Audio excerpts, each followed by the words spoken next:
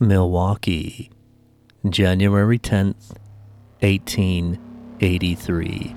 Chaos ensues as Milwaukee's signature hotel, the Newhall House, burns in the frozen night sky. Of the 300 people in the hotel that night, over 70 are killed in what is still today the deadliest fire in Milwaukee's storied history. 10 years later, its successor opens just a few blocks away from the Newhall's location. In recent years, the Pfister Hotel has become much more famous for its unseen guests and is widely known as one of the most haunted hotels in America, and easily claiming its place amongst the sites on our list in Part 2 of Wisconsin's Most Haunted. Welcome to Badger Bizarre. A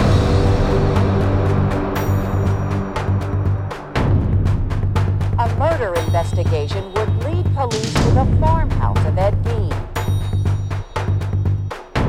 Mass murder at Frank Lloyd Wright's Spring Green Estate, Taliesin. Now authorities believe the suspect, 31-year-old Jeffrey Dahmer,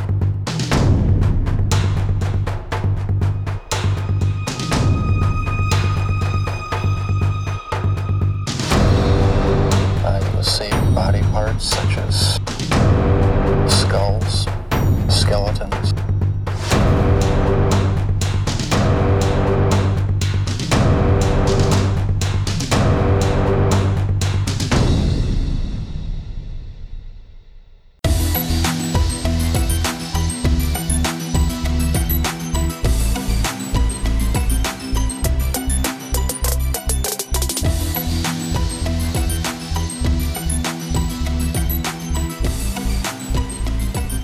And thank you, everyone, for tuning in to this, the Halloween edition, episode 14 of Badger Bizarre. I am your host, Scott Whitman, along with your other host, Mickey Sanders. I'm the other host. So we are entering into part 2 of our top 10 Wisconsin most haunted sites, as brought to you by the most popular searches that you can find online. I was waiting for a commercial. Definitely not Mickey and my list. But, you know, again, some of these have validity to them. Some of these do deserve to be on this list. Some, as we've stated in the beginning, maybe not so much. But at the end of this, we'll go over and I think we'll give our opinions on what we're talking about over both in episode 1 where we talked about 5 sites. And then today we're going to talk about the other 5.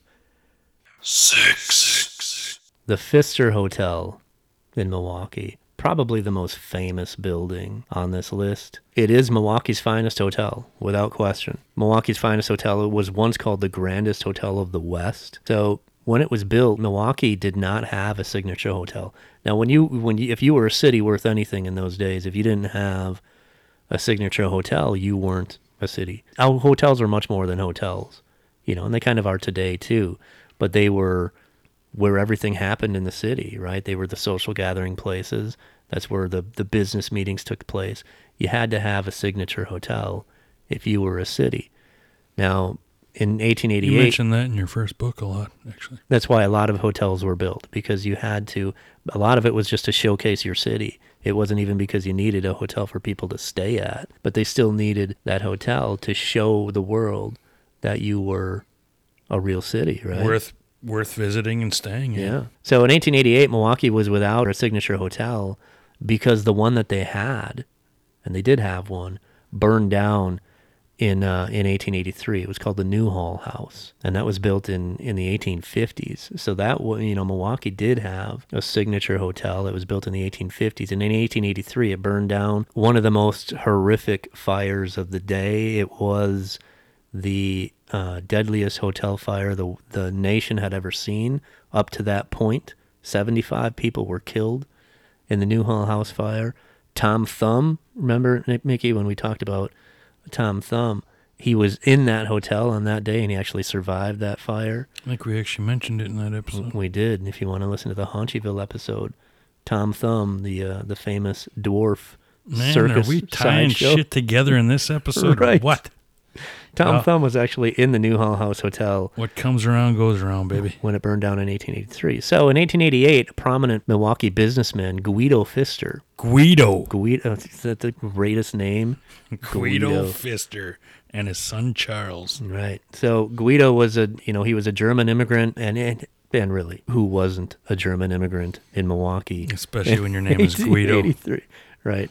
So he's a prominent businessman. He owned a tannery and was doing very, very well for himself. And he actually purchased this plot of land in 1871 with thoughts of, even before the Newhall House fire, with thoughts of then, at one day, building a grand hotel for the city of Milwaukee. And then, in 1888, when Milwaukee didn't have that hotel, he built it. He actually put the ball in play to start building this hotel in his vision. So when they built this hotel, now Guido passes away before the hotel is built. It's his vision. Before construction began. Right. It's his vision. They're working with an architect to get it how he wants it. He passes away. His son Charles and his daughter Louise Are now stuck with this vision and moving on with it. and they saw it through, and they did an excellent job. They built it grander than the Newhall ever was. Obviously, it had massive Romanesque stone columns, arches. It was the most lavish hotel of its time, costing more than $1 million back then. And it featured groundbreaking innovations like fireproofing, electricity throughout the hotel, and individual thermostat control in every room, which is, pretty nice now. But back then, which was that was literally just invented like months prior. right. That wasn't even in the original plans. And of that's the building. part of the $1 million Yeah. cost. What is $1 million in 1883 Back, money? dude, $1 million now is a lot of Right. money. I don't know what the 20, holy maybe cow. 30 million. I don't know what it would be. Right. I can't even do the math. So obviously this was the lap of luxury. It had lavish furnishings, Victorian art all over the place.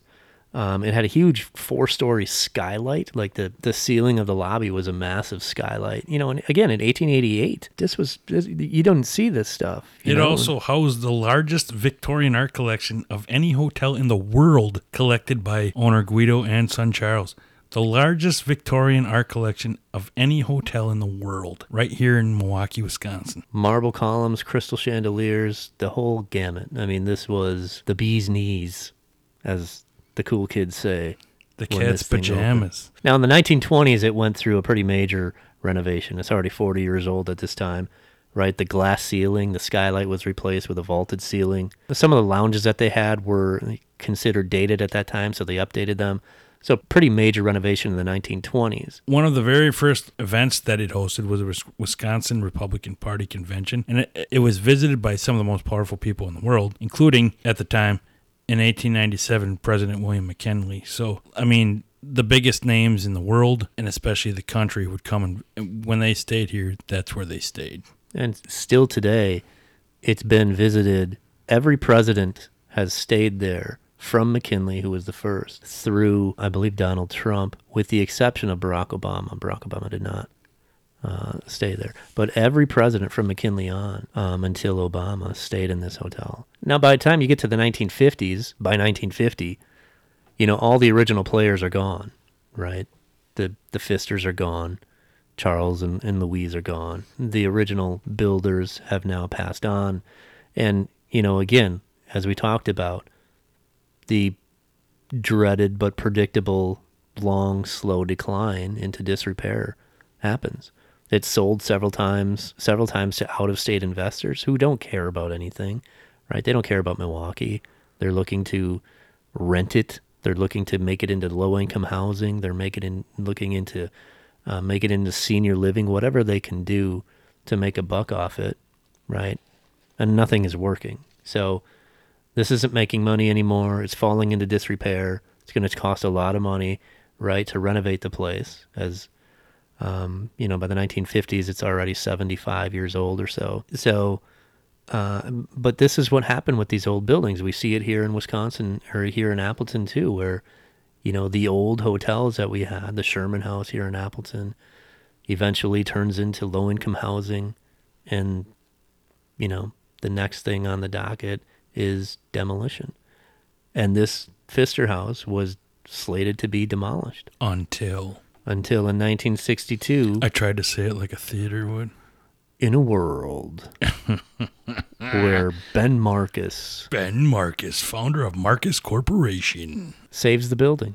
He buys it. And, in 1962, he has this grand plan that he wants to buy the Pfister and him and a group of investors. It Right. wasn't just him. But. and turn it into the grand hotel that it used to be. And he did. He added a 125-room tower on the back of it. 23 stories. And this renovation was millions of dollars, obviously.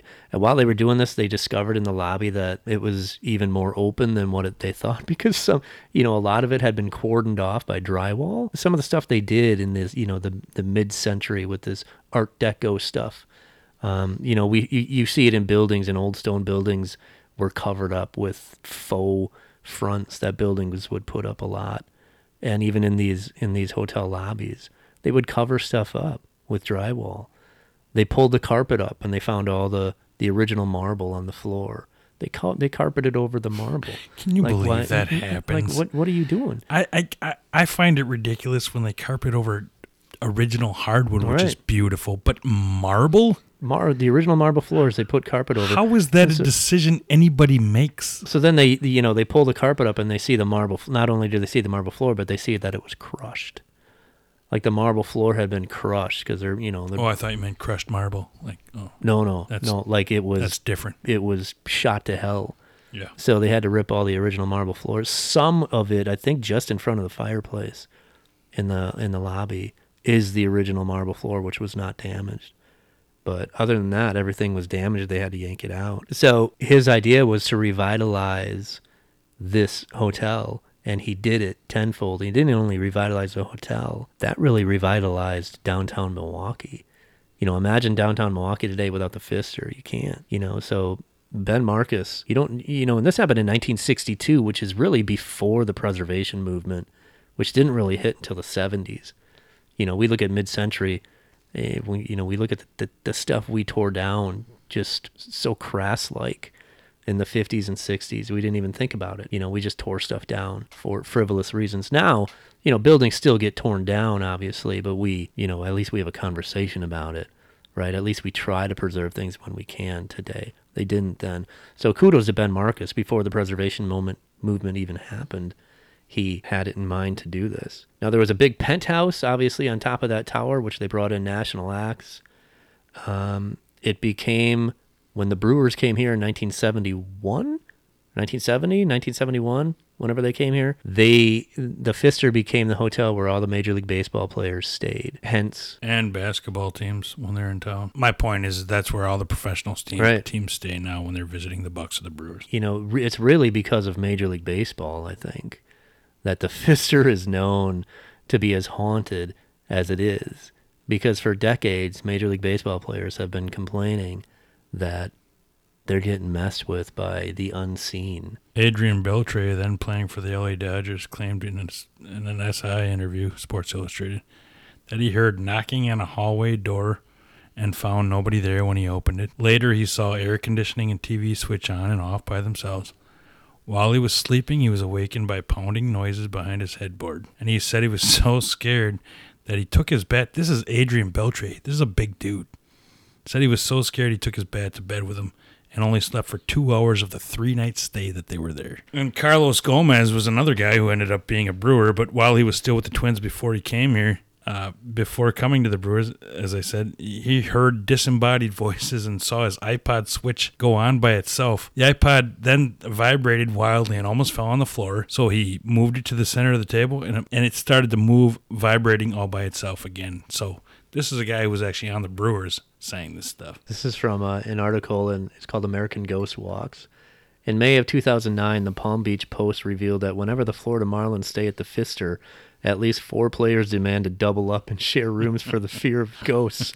They need to be together. Later that spring, Brendan Ryan of the St. Louis Cardinals reported seeing a strange apparition at the Pfister. He said a moving light passed through his room, followed by a temperature drop that chilled him to the bone. Then in June of 2009, Pablo Sandoval of the San Francisco Giants divulged that one night during his stay, He awoke at 3 a.m. and witnessed the hotel room door open and shut on its own. Then, on July 6, 2010, Pablo Sandoval of the Giants returned. He and teammate Edgar Renteria made news when they abandoned the rest of their team to avoid reliving the previous year's frights, and they checked into a nearby Intercontinental. These are some of the biggest names in baseball at the time. I had these guys on my fantasy baseball team, and they're saying, speaking of fantasies, that they're afraid of the crap that's going on so here. This is from this year. This is from May of this year. Quote, Braves lose power at supposedly haunted Milwaukee hotel. This is May 16th, 2022. The Atlanta Braves woke up to an extended power outage at their hotel in downtown Milwaukee on Monday and also left some without running water. Some players were unable to shower at the Pfister, which is already infamous among ball players for allegedly being haunted. Bryce Harper, Michael Young, and Pablo Sandoval are among players who have claimed encounters with ghosts at the 129-year-old hotel. On Monday, the Braves were more concerned with light switches. I went into the bathroom and turned the light on, and it didn't happen, Braves manager Brian Snitker said prior to the team's game against the Brewers Monday night. By mid-morning, I was thinking if I don't hurry up and get in the shower, all the hot water is going to be gone, and it was. I took a cold shower, but I had water.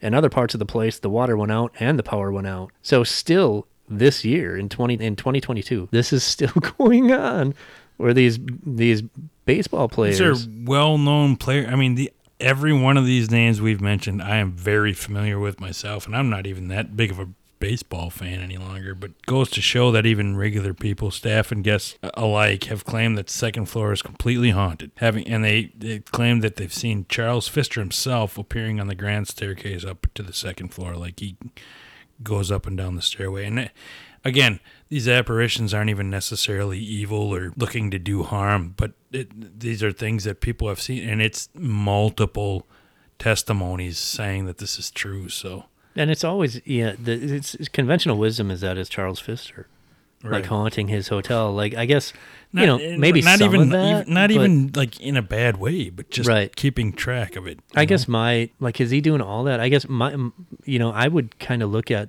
the Newhall that burned down was just literally 2 blocks away. 75 people died in that.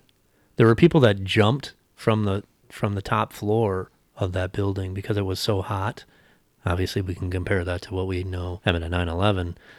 But they jumped to an alley to their death because the fire was so hot. That alley is still there. So what are you getting at? Still, what if it's these souls from the Newhall that died in that hotel? And right, people try to jump to a conclusion and the most logical conclusion. Well, it must be the original owner. But like you said, spirits are spirits, and there's no way to prove any of them anyway. But even if you see an aberration, it doesn't mean you know who it is, especially when it was 100 plus years ago. Right. I just think, that hotel that burned down, that was the grandest hotel in Milwaukee when it burned down, and all those people died. That was a horrific thing. Yeah, like maybe they're there now. Right. Because typically, from what we've learned and what you've seen yourself, these spirits do exist after some horrific, catastrophic situation happened. Right. If it's intelligent hauntings at all, we have no idea. It's a lot of electrical stuff going on there, and with all the renovations that this building has had, to think that they're just mundane electrical issues going on is not probably likely. Well, you use that term, intelligent hauntings. What exactly? I mean, it's an intelligent being attached to it, meaning it like a residual haunting would be like an energy that just keeps repeating itself. An intelligent haunting would be that it's a story, being, right? That it's the spirit of a ghost. There's a history behind it, right? Okay.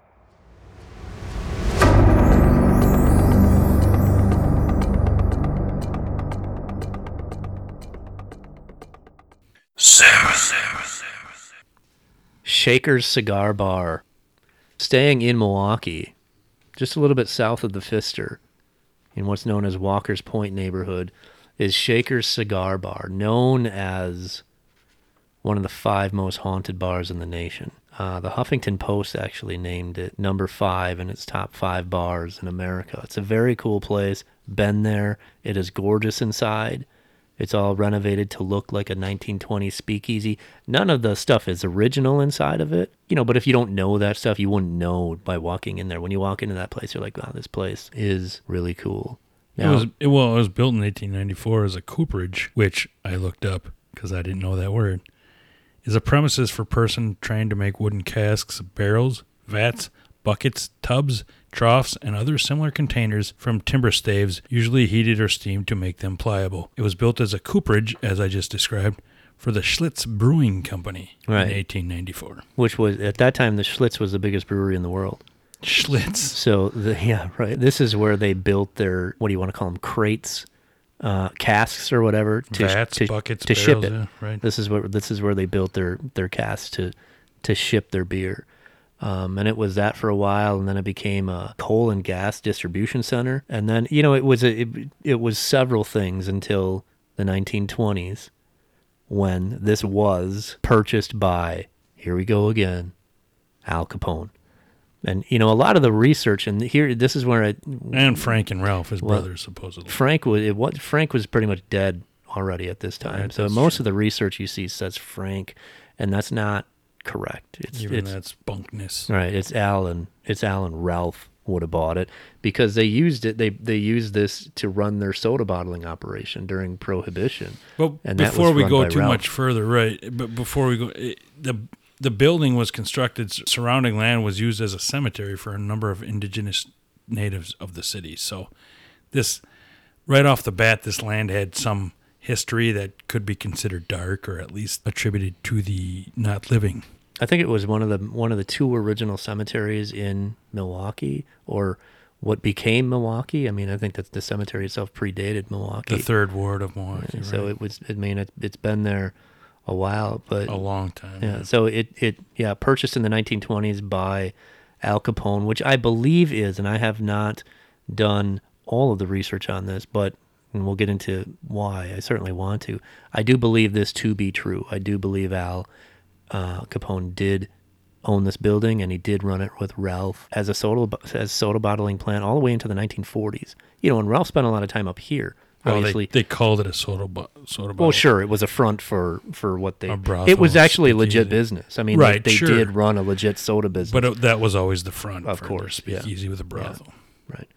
So the cemetery that we were just talking about, the same thing that happened when we were talking about Riverside Cemetery in Appleton. When the city of Milwaukee was expanding, they had to get those bodies out of there. But it was only if you could pay for it. If it was only if you could afford to move your dead family member out of that cemetery and reintern them somewhere else. And if you couldn't, guess what? You're still there. They're building on top of you. So again, here we are. There's still bodies likely in that, what is now downtown Milwaukee. There's still bodies under that building because you were, if you couldn't pay to get out of there, you're still there. After the Capones were out of there, and after it was a brothel in 1946, it had gone through several inclinations since then, mainly always a tavern of some form or another, but falling into disrepair again. Again, it's the same story over and over with these buildings. In 1986, it was bought by Bob Weiss, who remains the owner today. He renovated it, put a ton of money in it. It's the only licensed cigar bar in Milwaukee today. It's the only place in Milwaukee where you can smoke inside. Again, cool place. So he purchases a building, he starts renovating it, and then the ghost stories start. Contractors, right when they start renovating it, contractors are already talking about stuff going on. Tools are missing.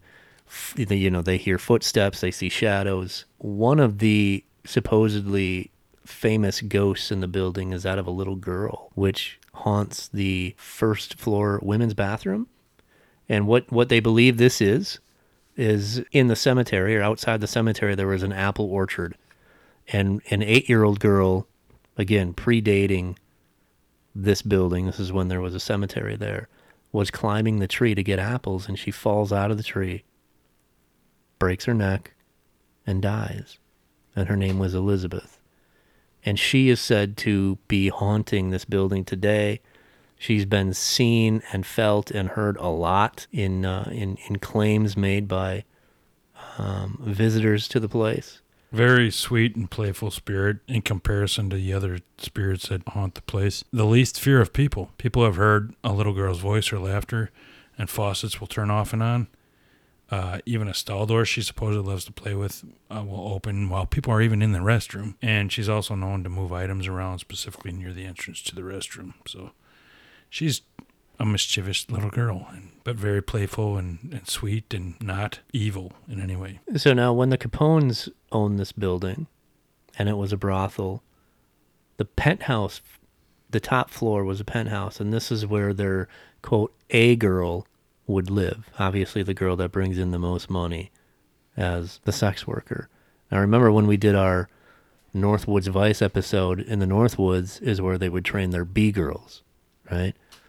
So the A girls is what they became when they were moved out of Hurley and brought down to the bigger cities like Milwaukee. The major talent. The major talent, sure. So one girl who was the A girl at the time in the 1920s was a girl, 16-year-old named Molly Brennan. 16 when she was brought there. That's 16 when she was the A girl. So right. I don't know when. Right, that's true. Which matches up with Hurley too, because remember when they were busted by the FBI, they said all those girls were 15 to 17 years old. But she's become major talent by the age of 16. By 16, she is the quote A girl. So she is living in that penthouse on the top floor and bringing in a lot of money to this facility, right? She's eventually murdered in a jealous rage by her then boyfriend. Actually, he was an ex by then. Ex-boyfriend. Patrick. And it is thought that he burned her body in the fireplace and then buried her. Now, during renovations in 2001, Bob Weiss found bones under the floorboards in the penthouse that he called in. Charred bones. Right. And he called in the medical examiner, and they were gone. They had them in their possession, I think, for about 7 or 8 weeks. And they brought them back to him, and they were indeed human bones of a female, approximately, I think it was 15 to 20 years old. Late teens to early 20s. And they had been there approximately 70 years. Now, Milwaukee's cold case unit goes back 50 years. So they don't deal with this at all. And they basically give him back the bones and say, do what you want with them. So now, he has... That was the reason because they could have persisted if he chose to go further, but they basically said, if you don't care, we don't care. So they believe this to be Molly Brennan, who was killed... she was 18 at the time when she was murdered. So now there's also 2 bodies in the floor, supposedly 2 bodies in the floor in the basement. And when you go down in the basement, there is, and I've seen it, there is an area on the floor which is quite different from the rest of the floor. And it looks like that it fits right about 2 bodies, 2 adult bodies, and it was then cemented over again. They used ground penetrating radar. They brought in professionals. Which is not cheap, by the way. No. I mean, if you're going to burn in GPR, you're spending a lot of money. And you're doing it because you have a strong belief that there's things going on underneath your premises. Ground penetrating radar cannot tell you that it's a body down there. It doesn't show objects. It just tells you that the ground is disturbed. It recognizes something different than what it would normally see. So he brought, it looks like that's a grave. So again, he brought Milwaukee PD in, and basically Milwaukee PD said, we can dig it up if you want. But again, these are going to be older than 50 years old, and there's nothing we're going to do about it. So he decided to leave them in there. So if they are indeed bodies, they're still there today. And you can tour this place. You can go down and you can see where those supposed bodies lay. And I don't know if it's a grave or not, but like I've said, I have seen it. I have met Bob Weiss. I've spoken to him. Interesting guy. I don't know if they're bodies. With the history of this place, knowing that the Capones owned it, we all know what kind of guys the Capones were. Human bones already being found in the building and other places. Are those bodies there? I'm not going to say they're not. So now the interesting thing about this place is as opposed to some of the other places that we've talked about who kind of dismiss their haunted history, Bob Weiss, to say he embraces it would be an understatement. I mean, they hold ghost tours every day in this place, and including a Cream City Cannibal tour, which is based on the serial killer Jeffrey Dahmer, who was a patron. Right, of the bar he was a regular at the bar when he hung out in downtown Milwaukee. There's various ghost tours you can do. You could also, up until very recently, sleep in the penthouse where Molly Brennan lived and was possibly killed. And that is not on their website anymore, so I'm not sure what happened to that. But I know up until even very recently, up through COVID, I know you could rent that room out. It's not a hotel. It's not a hotel, but it was basically an Airbnb where you could rent that room out and stay there. And, they say that only 20% or so of the people that actually do that stay there, because the rest of them just get scared and they get freaked out and they wind up leaving in the middle of the night. But they rent it out for that purpose, just to kind of spook you, if you're willing to go and get spooked. But most people can't even stay the night. By all means, like I said, I've been to Shakers. I've not done, there's various tours that you can do. I've done the very basic one, and this was 10 years ago or so maybe. So I haven't been there recently, but I remember it well, and it's a very cool place. I think that's something, Mickey, you and I could do also, is head down to Shakers and check this out. I would love it. It's really supposed to be a really well lit up place, and like you said, it's ornate and it's beautiful on the inside, and it's kind of based on the old decoration from way back when it was originally built. It's just supposed to have an amazing feel, according to what I've read and what you're saying. I'd love to go there, man. That'd be amazing. And there's also, with any other place, even though I like this place a lot, you gotta check the history, right? And there is the whole story about Elizabeth, the little girl, doesn't check you can't, there's nothing corroborating that. And he gets the name Elizabeth and the story of her falling out of a tree from psychics. So, I'm going to question that just like I question everything. I didn't mean to mockingly laugh when anything you said else, psychic. but, you can only go with what you can, in my opinion, you can only really go with the history of what you can corroborate. And I do believe psychics see things, but a lot of times it seems as though they say things that are just so general that you can spin it in any direction you want. Now, this doesn't discount the claims of a little girl haunting the place, which are constant. Right. I mean, people go to this place and you hear these same claims over and over again about a little girl around the women's bathroom. That's not discounting that. But the whole Elizabeth thing, a little girl falling out of a tree, I don't know about that. Right, and it's a playful spirit, so it's not anything people are complaining about. But especially the Molly Brennan, and apparently it wasn't just her and her boyfriend that were killed. There was an actual doorman or a bouncer named Sam that was killed in that whole scenario too. So, I mean, that sounds like a legitimate story where you would think that there's actual spirits behind it. And there's also the adding on to that, the legend that after Patrick killed Molly, he was then taken out by Capone's minions. So I don't know about that. I haven't documented that, or I haven't researched that. I don't know if that's true or not. But there's a whole history to Shaker Cigar Bar that is really shrouded in mystery. And this is where, what we talked about before, sometimes there's a lot of truth to legend. This building would be the embodiment of that, where the Capones were there. They ran a speakeasy out of that place. That's true. Human bones were found in the building. That's true. It looks like there's a grave of 2 other ones in the basement. That's true. All that is true. But to what degree does it? Right. Does the truth go to? Right. So, but definitely worth checking into. All that truth alone is intriguing enough. It sounds like a cool place, whether all that stuff existed or not, and the history of it, it's an old place. But with all that, whether you're going to see or feel, but it sounds like when you enter the building and you go to these places or these certain corners of the building, you're going to feel a presence or just a feeling. And maybe that's in your head already or whatever, but it just sounds like an amazing experience. Right. Go check it out. It's a cool place. Sheboygan County Asylum. This is quickly becoming one of the most popular haunted attractions in the state. It's been on a bunch of TV shows, Kindred Spirits, Destination Fear. Adam Berry from Kindred Spirits did, as we talked about on a couple shows ago, did a public investigation there. He's coming back this Christmas, right around Christmas, sometime in December, and doing another one because the first one was attended so well. as is the second one. I think the second one is sold out too. So very popular place, no question about it. The history of this place is pretty muddled.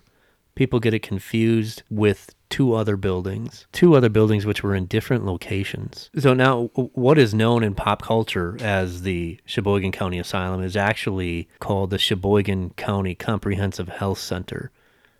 Comprehensive Health Care Center, actually. So the original Sheboygan County Hospital for the Insane opened in 1876 in a different area, and that was in a rural area south of Plymouth. Now that building burned down, killed 4 people, and eventually it killed the hospital director, who died like 2 months later. The building didn't, the fire did. The fire killed, well, actually 5 people, 4 patients and the director. Right. The fire did, not the building itself. Right. Okay. Yes. I'm glad I clarified. Thank you for that. So now the county board, after that burned down, the county board decided to build another one closer to Sheboygan city limits. And in 1882, the new asylum opened. By 1911, the campus of this facility was about 80 acres. It had 225 patients, so, decent size. By 1911, 225 patients is a lot of people to care for, in the early part of the 1900s. And then by the 1930s, this building was falling into disrepair, and it was outdated for modern care. So a new facility needed to be built. So the new facility, what we now know as the Sheboygan County Asylum, was built in the 1940s, closer to Sheboygan Falls, which east of Waldo. So the old facility, which was standing for a couple of decades after the new building was built, it was raised in the 60s. And that would be right about where Pick and Save is, right off of 23 in Sheboygan. So, the next time you go in to grab some lunch at Pick and Save, you're standing on the ground of the old Sheboygan Insane Asylum. Hope you feel right at home. Right. So the new facility, again called the Sheboygan County Comprehensive Health Care Center, took patients who were mentally ill, developmentally disabled, and it was a nursing home for the elderly. So hence the word comprehensive, right? Throughout the 1970s, it was also an inpatient rehab for AODA services for alcohol and drugs and whatnot. Like Scott said, it was built in 1940. After a couple of years of being open, the grounds were actually taken over by the Army and used during World War II to house POWs. The backstory from the Sheboygan County Research Center says that during spring of 1942, rumors said that Hitler planned a weapons airdrop to his soldiers held prisoner at detention camps in England. Well, the legitimate fear of that led to the U.S. agreeing to take charge of prisoners captured by the Brits that year. And so, as a result of that, thousands of POWs, German and Italian, were brought to the U.S. and housed for the duration of World War II. The first Germans arriving in January of 1944. So, and that's... It's interesting. It is. Sure, it is. It is interesting, but there were numerous German POW camps in the area. We had one in Appleton. They worked at Goodland Field. Some of them, right. Some of these German areas. Well, Minnesota had them too, right? Yeah, and but Wisconsin had 3 times the number of POWs in the fields because eventually they canning peas. Right. Yeah. The POWs were deployed to area farm fields and factories needing the labor. Then called Sheboygan Camp, its prisoners worked at the Lakeside Packing Company, the Cleveland Packing Company, the Calumet Dutch Packing Company, the Oostburg Canning Company, the Guidel Canning Company, and the Waldo Canning Company. And like you say, Wisconsin had 3 times the number of POWs in the fields as Minnesota did. And a lot of them never left. A lot of these POWs after the war didn't go back home. At least not for a year or two after it was over. So, so I just want to mention that, a lot of the research of this building, that is an interesting aspect, but that's kind of played into the haunting at, like, German POWs. There was a lot of German POW camps in Wisconsin. As Mickey said, we had more than... Well, all over the Midwest, too, not just Wisconsin. Yeah, and they weren't, POWs, as we know, they weren't treated poorly. They were out working. They were working in fields and whatnot, but they were treated like human beings. Sure, yeah, they were for the most part they were treated well. There's I know Hortonville had one too. So there were numerous just in the Fox Valley area alone of these mostly German, but as Mickey said, there were Italians here as well. And they were actually largely credited to saving the crops during the 1944-1945 growing seasons. These POWs actually helped most of Wisconsin in not losing their crops, so they were appreciated. So now, as the 20th century went on, we get into the later part of the 20th century. A lot of the services that the healthcare facility was offering was being carved out into other facilities. So I know the mental health services went somewhere else, and it was basically a nursing home until it closed down for good in 2002. So now the building still stands. Obviously, it's privately owned. It's well taken care of. I don't know if it's famous for being haunted as much as it's famous for being a place that offers ghost hunts. And a place that's on TV a lot. Because the building, the history of it is pretty clean. There's not, and documentation isn't everything. Obviously, everything that happened isn't documented. But a lot of these facilities, mid-20th century, like this one, were nasty. Documented nasty. Murders, rapes, beatings, stuff like that. There's nothing in the record that happened at this facility. Doesn't mean it doesn't. And there are former employees that are still alive today that talk about that thing did happen. That kind of thing did happen. So I'm not saying that none of that stuff happened there. But according to the record, this building has a pretty clean history. Obviously, it was a medical facility for decades. Thousands of people died there. And it dealt with mentally ill and developmentally disabled and chronically ill. And sources even say that one nurse and a janitor and multiple patients committed suicide. But again, those types of things do tend to happen at these kinds of facilities, whether it leads to hauntings or paranormal activity later on or not.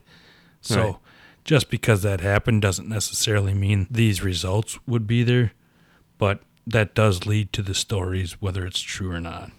Right. I think the record has one nurse suicide. And again, there's rumors of up to 7 nurses died by suicide. But one janitor. Right. But, again, for the most part, a much cleaner history in this building than you see with a lot of, mid-20th century lunatic asylums is what they were a lot of time referred to. So anytime you're dealing with a place like this, you're dealing with a lot of negative energy, right? There's death there. There's sadness there. Right? People are dealing with illnesses. And some of the things people have said that they've witnessed is a little girl humming, being touched, having their hair pulled. People have heard loud bangs, door slamming, whispers, and screams, as we've kind of alluded to with a lot of these places. Those are the kind of things that people typically end up feeling or seeing when they're in these environments. The place is likely haunted. I don't deny that at all. You can go on tours pretty much all year, and those are run by, it's not owned by the Fox Valley Ghost Hunters and Craig Naring, but Fox Valley Ghost Hunters run those ghost tours. Mm-hmm. And they're like 3 or 4 hour clips, that you paid, and you can walk through the building and do a ghost hunt. And, again, it's been on TV shows all over the place. There's clips of this thing online all over the place. But, again, in my opinion, more famous for being an asylum that you can do public tours in than being haunted, because there's not a whole lot of haunted history yet with this building. I think that the haunted tours are still a fairly recent thing. So, assuming that once your children are older and you're not living the life of a married family man, is this a place that you and Jim Cooper, who we've had on the podcast, and your wife would check out at some point? No question about it. Yeah. I would think a night in this place, I would not doubt for a second that we would come away with some pretty good stuff. So you do believe there's no question about spirits it. there, no or question energy there. You have a building for decades where there were hundreds of people in every day with all kinds of energy spouted out, negative energy, happy times, sad times. There's energy in those walls. There's no question about it. None, in my opinion.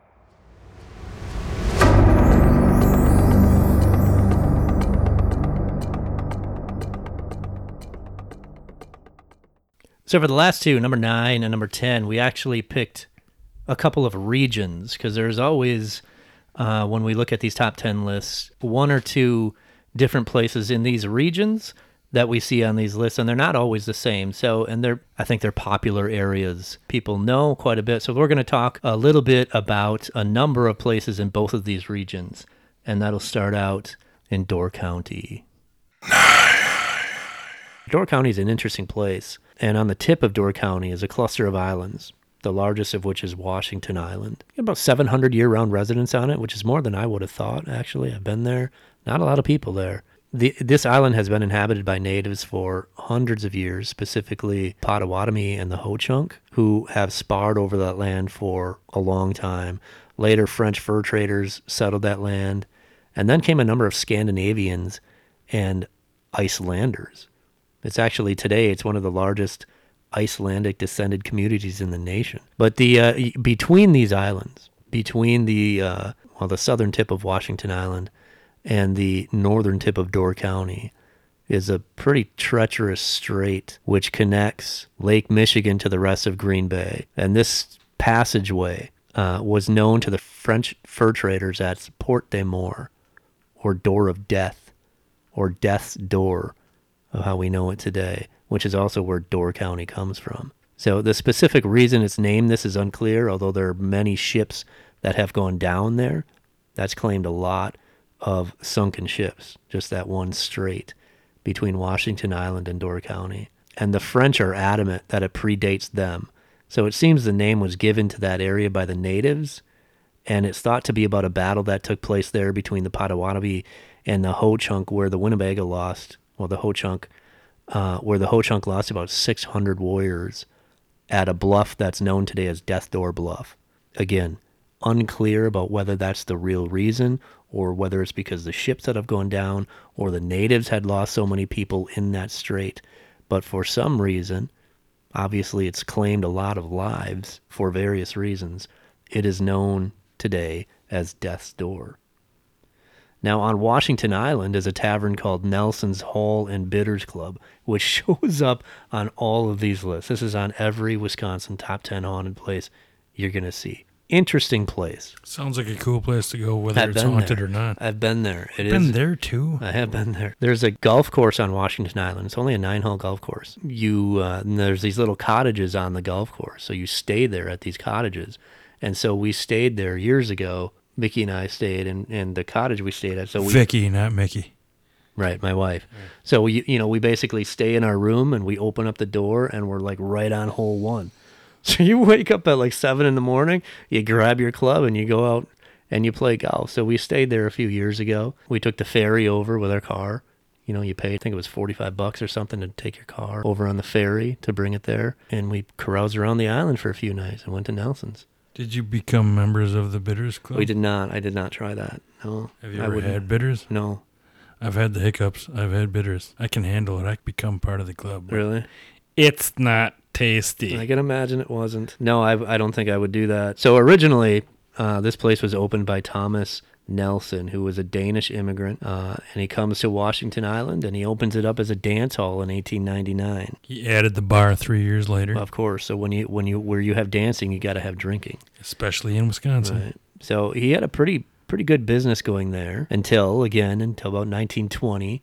What happened then? Yeah, when the prohibition kicks in and takes everybody's fun away. Now, Nelson, he wasn't going to do this. He was not about to give up his... What a genius. Not about to give up his business. I've never heard of anyone, granted I don't know, but to have thought of this in the first place. It's amazing. You said genius. And, right. So now what Nelson knew is that alcohol could still be sold, technically, for medicinal purposes. Well, the right kind of alcohol. And he knew that bitters is alcohol. It's 45% alcohol. A stomach tonic for medicinal purposes. Which makes it 90 proof. And this was sold at a pharmacy in Sturgeon Bay. So this guy goes and he gets himself a pharmacist license, which apparently wasn't too hard to do in 1920-ish. Right. And gets himself a pharmacy license, and he starts selling shots of bitters in his bar. Angostura bitters, to be specific. Now, again, these were shots of 90 proof alcohol. So people were having fun. Well, once they felt the effects of it, because, again, the taste sure, right, doesn't make the experience fun. So now so his business keeps going, right? I mean, he's people are coming. They're the only alcohol they're getting around there is at his establishment. So he's probably loving prohibition actually right now until a Fed comes in and sees what's going on, and he can kind of tell that this was a gag that Nelson had to skirt the law and sell alcohol.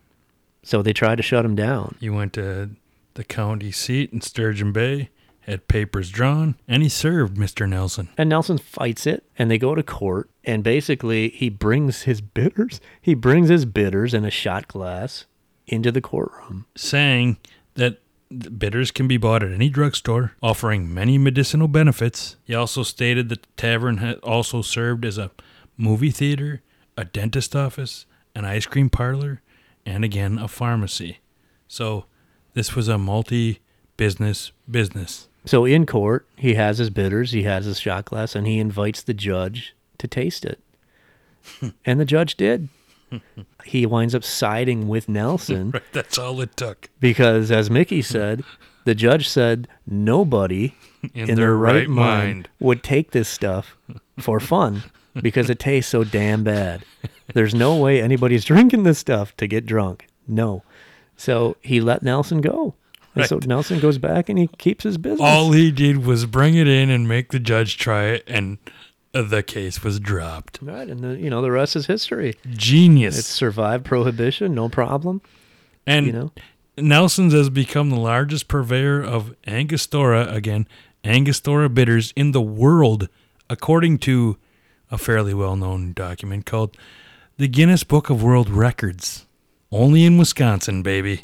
So because that was allowed to stay open through prohibition and sell alcohol, it is today the oldest legally continuing operating tavern in the state of Wisconsin today. And they sell more than 10,000 shots of Angostura bitters annually. Every year. Still go there today and you can drink bitters. This disgusting stuff in a cup. You can get a bitter burger, which is obviously a burger infused with bitters. Yummy. I did not try either. I want to try Maybe the burger. one day I will. I want to try the burger. I'm going to make you take the shot. So we will go there. So Nelson lived above the bar, right? He lived in the second floor of the bar, and he died in that building. And it is known today that he haunts that building today. He died at the age of 90, by the way. So he lived a nice long life, ran a good business. The medicinal effects of the bitters did its trick for him, obviously. Again, it's thought that he haunts the building. The current owner says that she will get tapped on the shoulder sometimes. She'll hear footsteps upstairs. Doors will close, knocking. This stuff that you hear all the time.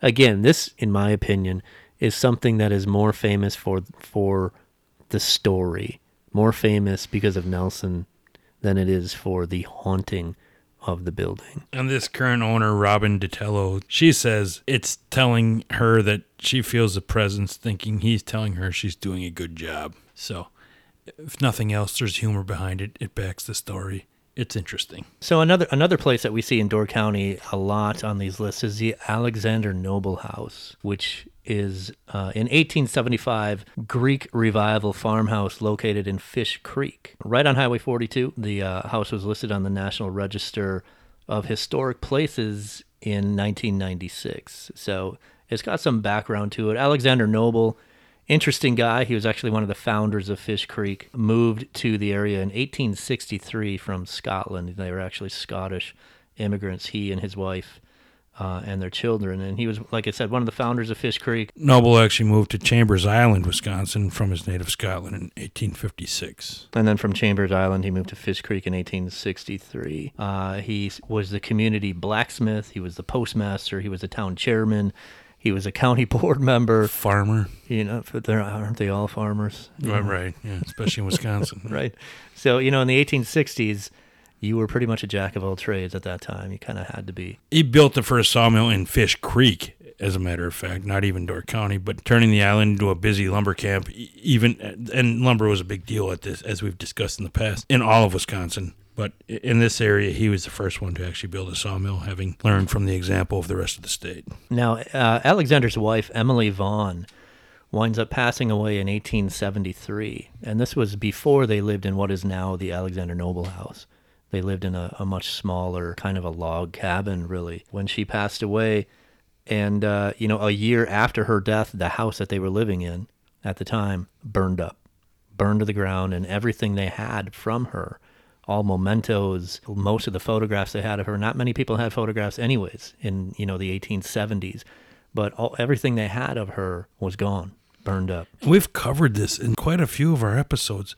Fires happen so frequently. And like you said, everything went down and they had to start over so often. I mean, this was the lumber capital of the world, but fires happened so often, even when there wasn't. Everything was made of wood. Right. Everything was made of wood. But why did everything start on fire all the time? Things were so fragile. Well, and there was also no help. You couldn't pick up a phone and call the fire department. It just went down. Right. You had to, hopefully you had neighbors that were in, close proximity that could help you. But unless you were an established town, some cities had basically a carriage and a horse with a hose on it. Right. And those were cities at the time. And that's all they had. So if you're in a rural area and you have a house fire, good luck. And these are some of the most established places in these towns, and you just kind of assume they'd go up in a few years, and that we were talking even like industry places and stuff. It's crazy. Yeah, that's why there's so many great fires in our history. Right, especially back then. The Great Peshtigo fires, one we've talked about, obviously. Oshkosh, the city of Oshkosh, had 5 great fires. They had 5. Right. The last one I think it was in 1895, and then after that, the one before that, 1875, almost the entire downtown burned down, and that's when now you have everything going up as brick. Well, even in your first book, you mentioned how many fires happened in the Fox Valley. Just like these huge places that the whole community depended on would go up in flames. Right. It would happen, and then 10 years later it would happen again.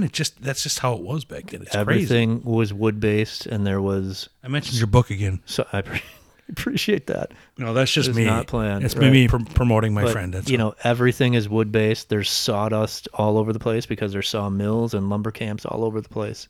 So, and there's woods all over the place, right? So there's tinder everywhere. So there's a reason why, and it's crazy when we think about it now, but there's a reason why they had constant fires in the the later part of the and why we've changed century. Why that became the industrial age, and we actually started making steel, right? Because wood was not dependable. So a year or so after their house burned up, they built what is known today as the Alexander Noble House in Fish Creek, and it was kind of right after they moved into the house that the family themselves started reporting weird stuff happening, and they would see this foggy mist in the backyard of the house, and it would kind of manifest into a person. So it would be like a woman in white, this kind of foggy, misty, like woman in white, which looked like she was holding a baby, which the family then, they kind of just took that as being their mother, Emily Vaughn, who had died because she had lost a child earlier in her life. So they kind of took that as being their mother, the ghost of their mother, wandering around the backyard of their new home, carrying the baby that she had lost earlier in life. So the children believed it was her, quote, maternal instinct, unquote, bringing her back and manifesting her back in this world to continue checking on her children who are now in her new home, right? It was a new home. She's worried about them in the other life or in the other world, right? She's checking on them. This is the ghostly spirit of their mother, according to the family. And this is what they believed. So this house was continually lived in by that family from 1875 until 1990. So fairly recently, when the last resident, Gertrude Howe, moved out of the house because she was elderly and she had to move into assisted living. Yeah, she died 5 years later, but she lived in a Scandia nursing home. So for a while, the house was empty. So you have this house built in 1875, continuously lived in until 1990, and now it's empty, right? So obviously that house will build up a legend on its own. And now you have stories of people walking by and seeing ghostly faces in the window. They would see a, quote, woman in white. There's always a woman in white, right? There's always a woman of white. Summerwind talked about that quite a bit. So, they would see ghostly presences in the window looking out at people walking by. A man's face appearing in photos in a mirror beside them when they took a picture next to it. So, and even today it is now a museum. And again, this was slated for demolition, I believe, too, in the early 2000s, and then it was it was saved by a private entity. I believe it's some kind of historical society. I don't think it's the Door County Historical Society. Gibraltar Historical There it is. Association in Yes. 1984 came to the rescue with the town hall from becoming a parking lot. There was something called the Noble Historical Square Fund, which raised 2/3 of the total cost of the house, which was $500,000, and the town of Gibraltar raised the rest, and that was all part of the Gibraltar Historical Association. So they raised the They all money came together. through private funds to save the house, which is the way to do it now. That's what we see when houses are slated to be torn down. Private funds usually are banded together to save these places. That's what happened in Appleton with the Hearthstone as well. Right. Same deal. And once rescued, the Noble House immediately became registered with both Wisconsin and National Register of Historical Places in 1996. So saving it allowed these more statewide and national places to appreciate it and take it under their wing. So now it's a museum today, and because again, this kind of goes back to Fairlawn Mansion, what we talked about in episode 1. Now that there's visitors in that house quite a bit, there's more and more stories about hauntings coming out of that place. And like Mickey said, with the mirror, one of the most common things we see about this house is it's known to have, quote, haunted mirrors. And people take selfies all the time, and they see ghostly faces in the mirror. It's kind of, that's kind of what you do. You go to the Alexander Noble House, and you take a selfie in front of the mirror to try to, see if you can capture something. It's well known now. It's become kind of the part of the folklore of the house is that the mirrors themselves are haunted. There's never been any kind of one person that they believe is the person in the mirrors. They're different faces, different entities. So, as of today, it's not quite known who or what is in the mirrors manifesting itself in photographs today. And one particular person who worked as a nighttime docent for the Door County Haunted Trolley Tour for 3 months in one summer, she recalls feeling someone consoling her and touching her back. Her name is Caitlin Buskey. On nights when she was all alone, she'd witness flickering lights. She'd witness falling picture frames, the sound of children crying, slamming doors, and at times she'd actually see the apparition of a man appearing above her when she looked in the mirror. But this is someone who actually did the tours, and she felt the presence of this guy. And I mean, she appreciated her time there, but she was kind of to the point where she needed to get out. So, and that's somebody who worked there on a regular basis doing tours. So it's not just people walking in and seeing things that they want to see. With the addition of that to, when you look at Nelson's, and then we look at the Alexander Noble House, which I think are the two most popular individual places talked about as being haunted in Door County, you then have lighthouses. Lighthouses are often brought up as being haunted in Door County. I think there's 9 total lighthouses in Door County, 3 of which, really all of them. We were, when I used to investigate, we were in discussions, and this was years ago, we were in discussions about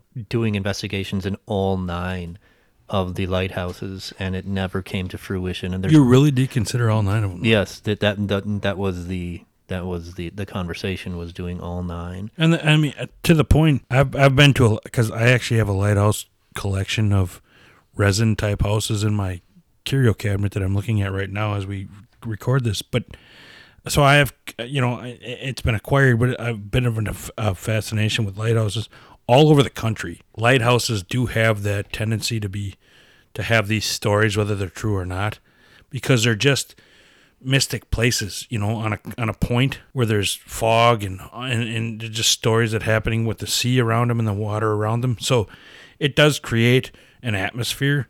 So it makes sense that these places would have these kinds of stories along with them.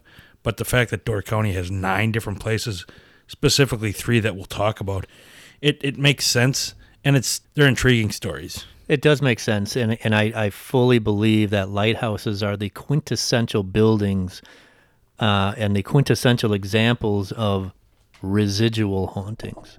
Again, not necessarily an intelligent being not necessarily a spirit of a dead person. Residual hauntings, which, because you had a family that lived in these lighthouses, they're isolated, right? They're on islands or they're off on a cliff somewhere, and they're there for years. And it's basically the same family, the same energy in those places for decades at a time. And they're surrounded by water. Right. And there's just open wind and everything, and the elements and all that stuff going on around them. And who knows? I mean, maybe it's residual, maybe it's actual things that happen, because it's just like you say, a haunted house on an upper hill or something like that. These have these elements already built in that we're so used to when it comes to scary situations. Right, and they're surrounded, as you said, by water and stone, which are two of the natural objects in our world that are mentioned in the stone tape theory, which allows residual stuff. This stuff to keep, which allows this energy to keep playing back over and over and over again. So, that would be my opinion with lighthouses. Fully believe that these would be quote unquote hauntings, but I believe that they would be residual in nature and not necessarily intelligent. Not that there's not intelligent beings in these. There very well could be. But it's still audio evidence of the history, which at this point we still consider paranormal. Not only audio, but visual too. Right, You can see energy manifesting too, even if it's residual. It doesn't mean it's an intelligent being behind it. And maybe it's not paranormal because we're still trying to understand that. But it's energy and information and entities that we don't fully understand to this point, being played back somehow, right? So, like I said, there's 9 total lighthouses in Door County. There's 3 that really are known for the most part to be haunted, and you see these 3 come up over and over again. And the first one we'll talk about here is Sherwood Point Lighthouse, built in 1883, really right on the southern tip of Sturgeon Bay, I believe. At the Green Bay entrance of Sturgeon Bay, yes. This is it's kind of a red brick 1.5-story house. With a square tower. In 1889, keeper William Cockums married Minnie Hesh, and that's where some of these stories come from. In 1928, she suffered a stroke and died while getting out of bed upstairs in her upstairs bedroom. William stayed at the Sherwood Point. Her husband stayed at Sherwood Point until he retired in 1933. So now the story of this is that Minnie Hesh passes away in the house, as Nikki said, in 1928 of a stroke. So the hauntings that are supposed to be in that lighthouse are supposed to be of her. Residents and visitors have reported hearing noises, including voices and clicking of teacups. Others have seen the presence on a staircase. Robert Cockums took a photo of it in 1984, and a photo shows a human form in one of the windows. And this is all suggested that wife Minnie is the spirit still presenting, but seems to be a friendly sort. Again, another friendly presence, but just something that you see that you don't necessarily know is real. Now, this was actually the last manned lighthouse in Door County, I believe, So it was manned until 1983, 100 years after it was built, and it wasn't automated until 1983. So it's actually the last manned lighthouse in Door County. I think maybe all of Wisconsin, actually. So, the stories of this are long, and it all basically is Minnie Hesh, the spirit of Minnie Hesh, because she passed away in the home. Again, these are residual noises from that time, teacups. So not based on evil or anything. Voices. Just information of the people that lived there. Nothing due to a negative presence or a negative situation or a horrific traumatic situation. Just, as Scott said, the rocks and the water and just having this energy and producing it so that we have audio and video information. Another one that's often talked about as being haunted is Chambers Island Lighthouse. And Chambers Island is an island, I believe it's the largest island of the islands off of Door County, about 7 miles northwest of Fish Creek. This is built in 1868. And from what I'm finding here, it's basically comes from one person, yes? So a caretaker started reporting things in 1976.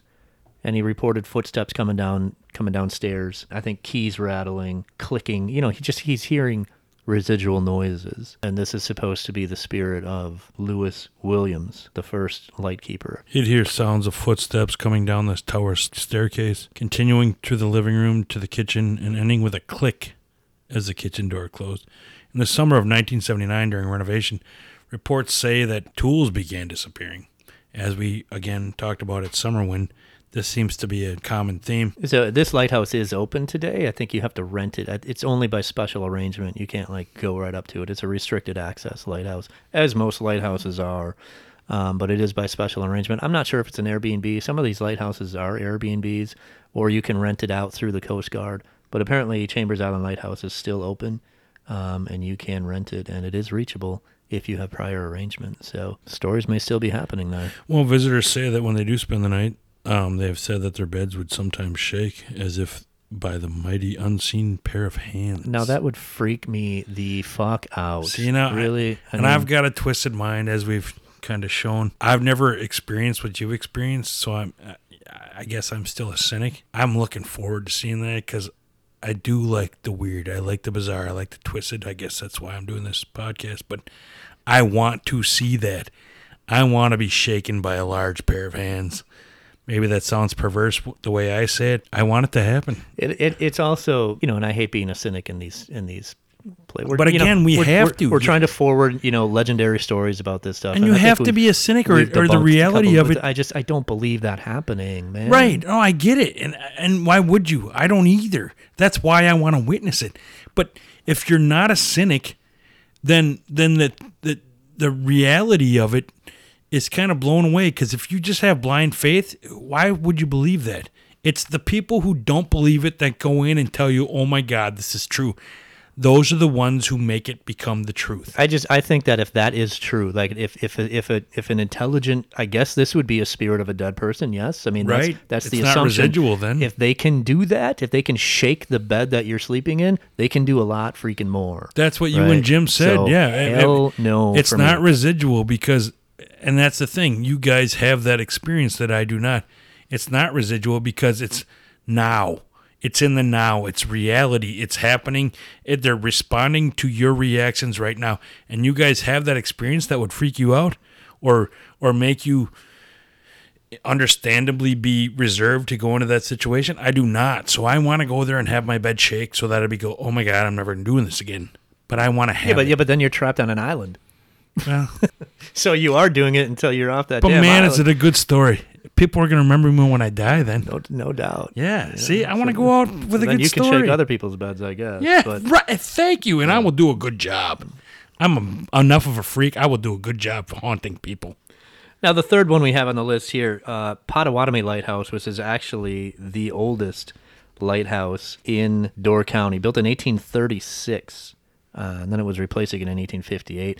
Now, this is on Rock Island, which is off the very northern tip of... It was automated in 1956, too, which means it's still under use, but human control it's not is manned necessary. anymore. Right, So that when we talked about Chambers Island. Sherwood Point, like right. we said, that the last lighthouse being manned was in 1983. So this one... They all Potawatomi became automated. was automated in the 1950s. So now the original keeper of this lighthouse, David Corbin, is buried on the island. So, and I've never been to Rock Island. That is a place that I would love to go to. Again, been to Washington Island. I've never made the trek to Rock Island, but that is definitely in my future for sure. David Corbin was actually a veteran of the War of 1812, which is pretty significant. He was appointed as the keeper on December 19th, 1837, and in 1845, an inspector reported that Corbin was a bit lonely. This is what an inspector said. He was a bit lonely, and he was sent on a 20-day leave of absence to find himself a wife. That's just how they did things back then. 20 days, good for him. Well, yeah, right. Yeah, go find yourself a mate for life in 20 days. I mean, that's worse than the reality shows now, right? I mean, they give them a couple of months at least. You're lonely. We're afraid you're not going to be able to run this because your mind's going to start going crazy because you're all by yourself. Go find a wife. Go convince some strange woman that she should marry you so that you can run your lighthouse and not go crazy. Yeah. Oh, my God. Nothing could go wrong. He's the original Bret Michaels from Rock of Love. I mean, Dave. Wow. So now this is a museum today. You can go to it. It's open. And, as we talked about previously, anytime there's a museum in these places where there's lots of visitors, you have lots of stories. And there's all kinds of haunted stories coming out of here. Especially with that background. Poor dude was just trying to mind his own business, and they said, you're too lonely. Go find a wife. He didn't do it, for the record. He wasn't successful, but he eventually did convince Catherine Storrs and her already alive 3 children, and a 19-year-old laborer named William Kingsley to move in. Now suddenly it was one guy, and now it's making the lighthouse a bit crowded. He invited all these people in just so he could keep his the life that he's come to know, and that this was the solution as they forced him into. If only all employers were so understanding. Right. Go find yourself Right. a wife. Change your whole life. Go find somebody. We'll keep you on the payroll. Don't worry about it. You got 3 weeks. So now the stories of this are, again, typical residual stuff, doors closing, voices, but a lot of children stuff, which has always been creepy to me in terms of ghosts. Lots of voices of children, which, again, when there were children in that lighthouse, there's children on those grounds. And he convinced that woman and her 3 children to bring in. He eventually passed away in 1852. He was buried on the island, as Scott mentioned. On March 22nd, 1870, Civil War veteran William Betts was appointed as the new keeper. And 17 months later, as we know the theme, you're not allowed to be there by yourself for too long because you'll become depressed and too lonely. 38-year-old Betts married a 16-year-old Emily Rawn. And after assistant keeper James Fuller assigned the position in 1866 because they all had to have an assistant, he resigned, again in 1866. Emily, his new wife, his 16-year-old wife, or I guess she was a little older by then, she became the new assistant, letting the whole family occupy the entire lighthouse. It is, all jokes aside, it is interesting that they didn't want you to be there alone because it does you're make so sense isolated. Too. Right, it makes sense. Being isolation like that and boredom, right? It can create psychosis. I mean, Well, it can drive you literally mad. That's why they have a solitude in prisons. I mean, it's punishment Right. in a prison. Right. They put you in a solid rock stone cave, basically, as a punishment, and yet these guys were choosing it as their lifestyle. So it's probably good that the government understood that this could lead to wrongdoings when it comes to these posts that are supposed to be leading people on the sea. And obviously, there's all kinds of studies going on right now in preparation for a manned mission to Mars. Right. So they're seeing how isolation is going to affect people on that. I just actually read a book called The Madhouse. You read a book? Good for you. I did. It's called The Madhouse at the End of the World, and it's about the Britannica expedition, which was a Belgian expedition. This sounds really boring, I know. No, it's a real story about the Belgian expedition to Antarctica I think it was 1898, and they got stuck in ice. And they were literally in ice for like 6 months, and these guys are going nuts because they're so bored. They can't do anything, right?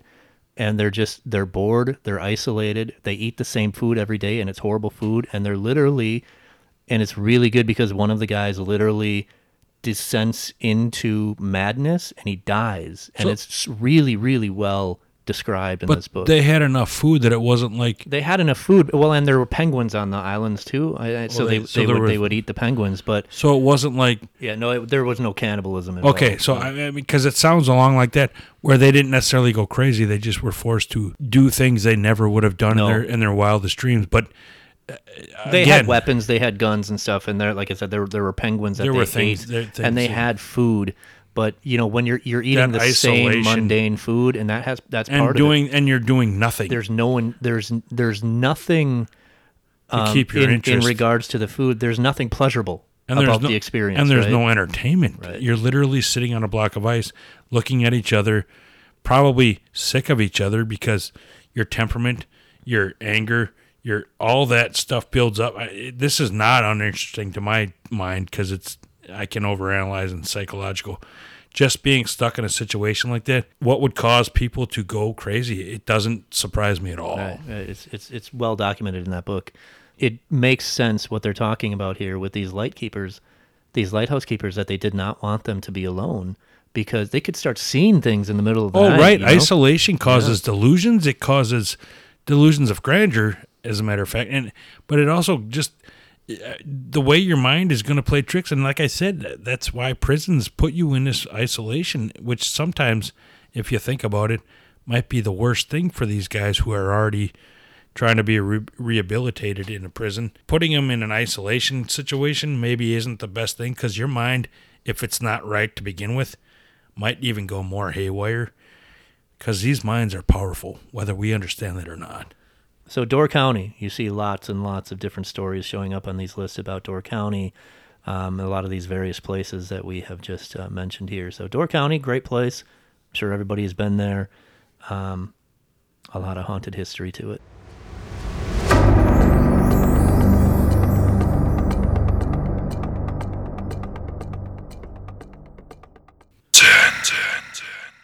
So number 10 on this list would be the Great River Road. Along the old man, the old miss. Along the mighty Mississippi, the Great River Road. In Wisconsin, this is known pretty much to go from La Crosse south into Illinois. But, you know, in Wisconsin, you're looking into Louisiana, actually. Well, sure. The whole Great River Road goes through the entirety of the United States, really. From as far as stories, even it goes all the way down to Louisiana, right? But in Wisconsin, this goes from roughly La Crosse-ish area until you cross into Illinois. So this has a number of haunted places. Obviously, a really rich history. This area, steamboating, logging, really centuries of industry going on in this area.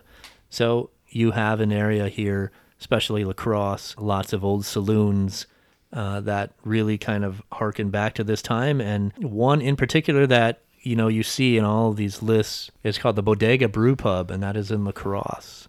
It's a pretty sweet bar from what I have seen. I have not been there. I've been to La Crosse many, many times. You've been to a lot of these freaking places. I have not been to the Bodega Brew Pub. And so this was built by a man named Paul Malin in the 1890s, and he ran it as a pool hall. Basically had a number of pool tables in it.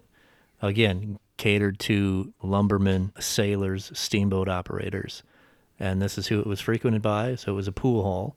And it was very successful in its day in the 1890s. For reasons unknown, Paul Malin, who lived up above the bar in an apartment, which was pretty customary back in those days, inexplicably hanged himself in his apartment in 1901. He was found hanging by his wife in the apartment. And he today is known to haunt this place. Bartenders talk about various things that they hear. They're being tapped. They hear voices. They hear glasses clanging when they shouldn't be, before it opens. After it's already closed, when there's nobody else in there, they hear all kinds of things. Footsteps, a lot of footsteps upstairs where his apartment would have been. So, a lot of the classic residual sounds that you would hear, again, from a residual haunting. It's kind of weird, though, because he chose the death. It's strange that he killed himself, and yet he's still stuck in this purgatory, which is typically what people think as far as paranormal activity. Well, let's look at that, because this is what I found this, and this I think is really interesting. Again, he lived up above that bar in his apartment with his wife, and I found this news article from the La Crosse Tribune from August 24th, 1907. Headline: La Crosse woman detained on charge of murder by authorities at Viroqua. Mrs. Mary Malin, widow of the late Paul Malin, is held in Viroqua awaiting a hearing in connection with the poisoning of Carl Schmidt, age 65, who dropped dead from his chair at his home 20 miles from Viroqua. So Paul's widow straight up killed her brother-in-law, her sister's husband, poisoned him, and the reason being she wanted to live with her sister. So that's weird. So I mean, she just, my point here, why this is interesting to me, is because she just willy-nilly killed her brother-in-law, right? Right, but she lost her sister. No, I mean, I'm saying some people are so connected to the person they've been living with, their own sibling or their own friend, that they hate the person that takes them away from them. That's legitimate, no matter what the connection is, whether they're related or not. Like friends, okay, this has been my roommate, this has been my buddy, now you found a girlfriend. No, that is enough reason for people to go crazy, unfortunately. But if you are so inhumane that you poison somebody just because You want to I'm live not with saying your it's sister. logical. I'm not saying I've done it for the record, too. Who's to say she didn't do this to her husband, right? Right. Like, I mean, why? Maybe that is the reason, if this is an intelligent haunting, that he's haunting the place to begin with. So, if you're so incompassionate, what's the word for that? If you're such a shit person Well, that you can straight up kill somebody for a your willy-nilly husband's reason. dead, but I mean, she was obviously desperate for, love and attention from her sister, that she killed her sister's husband because she lost her own husband. I mean, you can follow the story a little bit, but it shouldn't cause you to kill somebody. It's just too easy to say this guy kills himself. Right, but Did he kill himself? No, For what? exactly. But her husband is not with her, and so she needs. Everybody wants attention and affection, and everybody needs some kind of contact from other humans. She killed her sister's husband because she wanted her sister back, because she needed somebody. It's not that far out of reach, but it doesn't mean you kill people. Right. I mean, I guess the motive could be logical, but the fact that you can actually do it Right. is not. Right. is That not- doesn't mean you execute. It Right. just means I'm lonely. I would like my sister back. Go find another friend, asshole. So if you can kill somebody that easily for that kind of a Right. reason, it's in my head that you can probably kill other people And too, I love my including siblings. your husband. Well, I love my sisters. I don't talk to one. The other one, not my favorite lately either. I'll find other people. I have other friends that I can rely on, so there's other people out there. You don't have to kill. So the Bodega Brew Pub, a little bit of a history here. I think that probably could be investigated a little further, maybe. I don't know how well they investigated this in 1901 when Mr. Malin supposedly hung himself from the rafters. But A lot of stuff was speculation. I would Maybe not as much. maybe research. Lacrosse's cold case unit could dust off the old files for this one. It might be different people now, and they maybe disregarded those cases. I'm guessing. So the Great River Road has a lot more of these. A lot of them are pubs. A lot of them are saloons that have been there through the years. That obviously, loggers were there, steamboat operators were there. You have places like the Big River Bar in Genoa. You have places like the Swing Inn in Ferryville, who has a story of a sex worker being apparently murdered on the front steps, and that bar is now haunted by her. You have quite a number of ghostly appearances along the Great River Road. You also have some cryptids and some just monster type sightings going on along the Great River Road, Mick. And just to paint the picture, that this Great River Road along the Mississippi River, which goes a long way as far as the haunting, not even hauntings, as Scott said, but just strange, bizarre situations you don't necessarily find everywhere else. In Wisconsin alone, there's stories known as the Flying Mothman in Trempealeau, the Lake Pepin's version of Nessie Monster, also named Peppy. Have you seen the Mothman Prophecies, the movie? No, is it based Good on flick. Yeah, the Mothman is like a very well known. that? It originated in West Virginia, Right. Yeah, that's where the Mothman Prophecies takes place. right? Yeah. And the stories somehow elaborated up to Wisconsin. But Indrid Cold. So the Mothman, obviously, most people listening that's probably have heard of the Mothman. It's a pretty well-known legend that takes place mostly in West Virginia.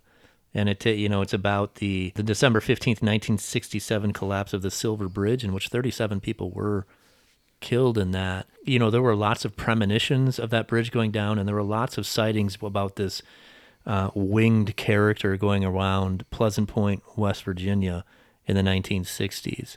So it's a pretty well-known legend, mainly happening in West Virginia, but as Mickey said, up in Trempealeau, the Mothman has been reported a number of times too, and not only there, up in this area, just in 2017 alone, 55 reported sightings of the Mothman in Chicago. which is not far from Trempealeau. I mean, No, really, it's not. right. It's a short drive. So, That's the point. I mean, it's not that far. So it makes all this stuff somewhat legitimate. But as we'll speak about later, you have to wonder where where these legends originate and where they drift off to. So as far as other stories along the Great River, first of all, in Wisconsin alone, in Genoa, Wisconsin, there's the Big River Bar and Grill and the Swing Inn in Ferryville, Wisconsin. Then, before then, you actually start in Minnesota, the Chase on the Lake, which is in Walker, Minnesota, and the St. James Hotel, which is in Red Wing, Minnesota, goes on to the Wabasha Street Caves in St. Paul. After that, you go into Edinburgh Manor in Scotch Grove, Iowa, and the Stony Hollow Road in Burlington, Iowa. If you continue on along this Great River Road along Mississippi, you have Acid Bridge, which is in Collinsville, Illinois, and the Cairo Public Library in Cairo, Illinois, and the Ghost Tour in Galena, Illinois, which I actually have a friend that's visited that a few times. Along that tour, you go along Missouri, the St. Charles Ghost Tour, the St. Genevieve Ghost Tours in St. Genevieve, Missouri. You go further into Kentucky, the C.C. Cohen Building in Paducah, Kentucky. Tennessee, you have the Orpheum Theater in Memphis, Tennessee, and the Backbeat Tours in Memphis, Tennessee, the Magnolia Hill Bed and Breakfast in Helena, Arkansas, and St. Francis County Museum in Madison Township, Arkansas. In Mississippi, you have the McRaven Tour Home in Vicksburg, Mississippi, and the King's Tavern in Natchez. And finally, you end up in Louisiana, where the Mississippi actually ends, the Myrtle's Plantation in St. Francisville, Louisiana, and the Witch's Brew Tour in New Orleans, Louisiana, and the Oak Alley Plantation in Vacherie, Louisiana. So this just goes to show that this river that goes along our entire country and all these stories can go on for the entire trip. It's pretty amazing.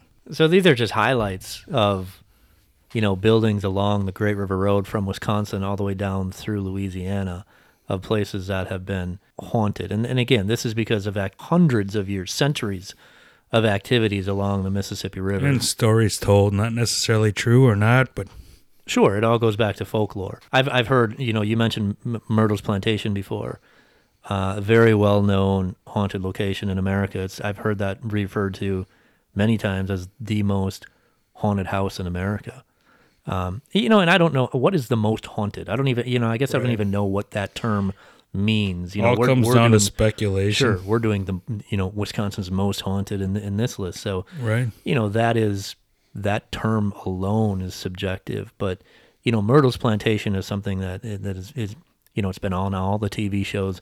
Very well known place of being one of the most haunted places in all of America, and that's along the Great River Road. So a lot of history. But the fact that so many places exist this close to the Mississippi River, that's just truth to the whole Great River Road concept, and the fact that there's so many places that adhere to this paranormal activity, right, or just the mystical stories that go along with the road along the Mississippi River. It's pretty amazing when you think about and you break it down. Right, and it's the history of the area, and that's why you see lots of these places on these top 10 haunted lists of Wisconsin, which we have just completed, right? So if we go through this imperfection, by the way, you cannot refute it. No.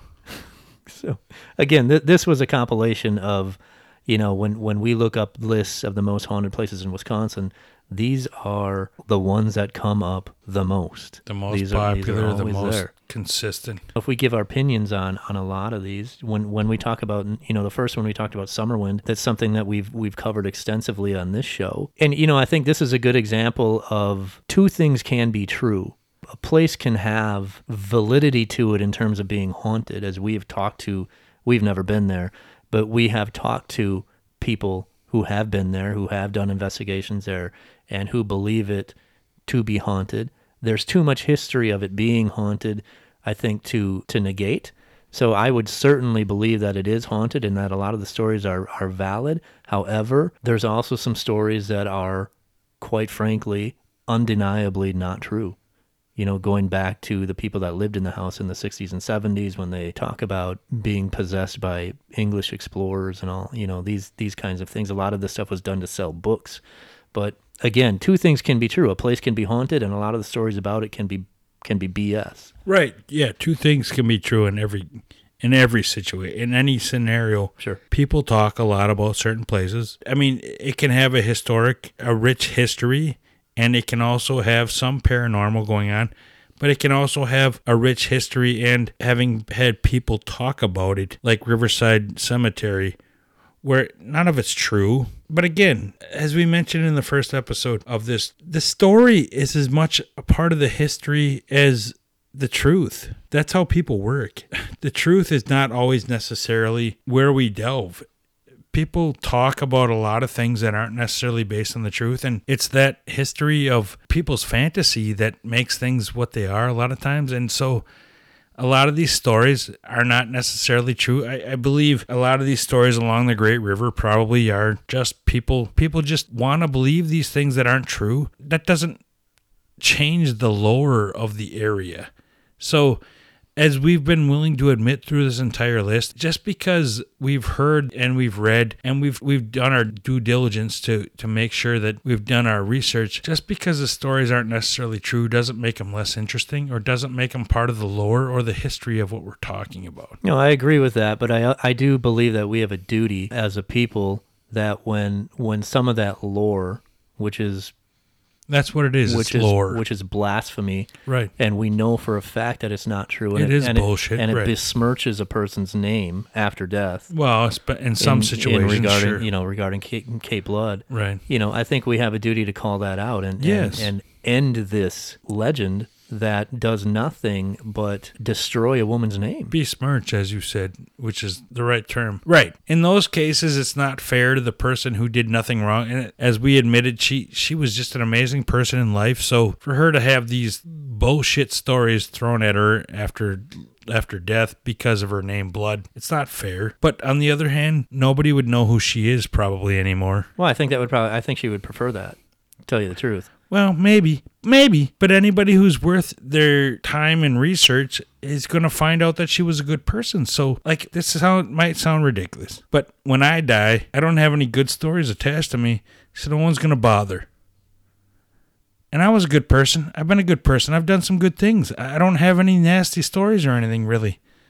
Anything that hasn't hurt me, that's not a big deal, but because of her story and people having thought she was a witch and all this and murder, they're going to find out that she was a good person. They're still going to talk about her. Whereas I'm just going to go away. So maybe in a messed up way, in some way, these stupid stories that came from out of nowhere decades later are going to make people understand that she was a good person.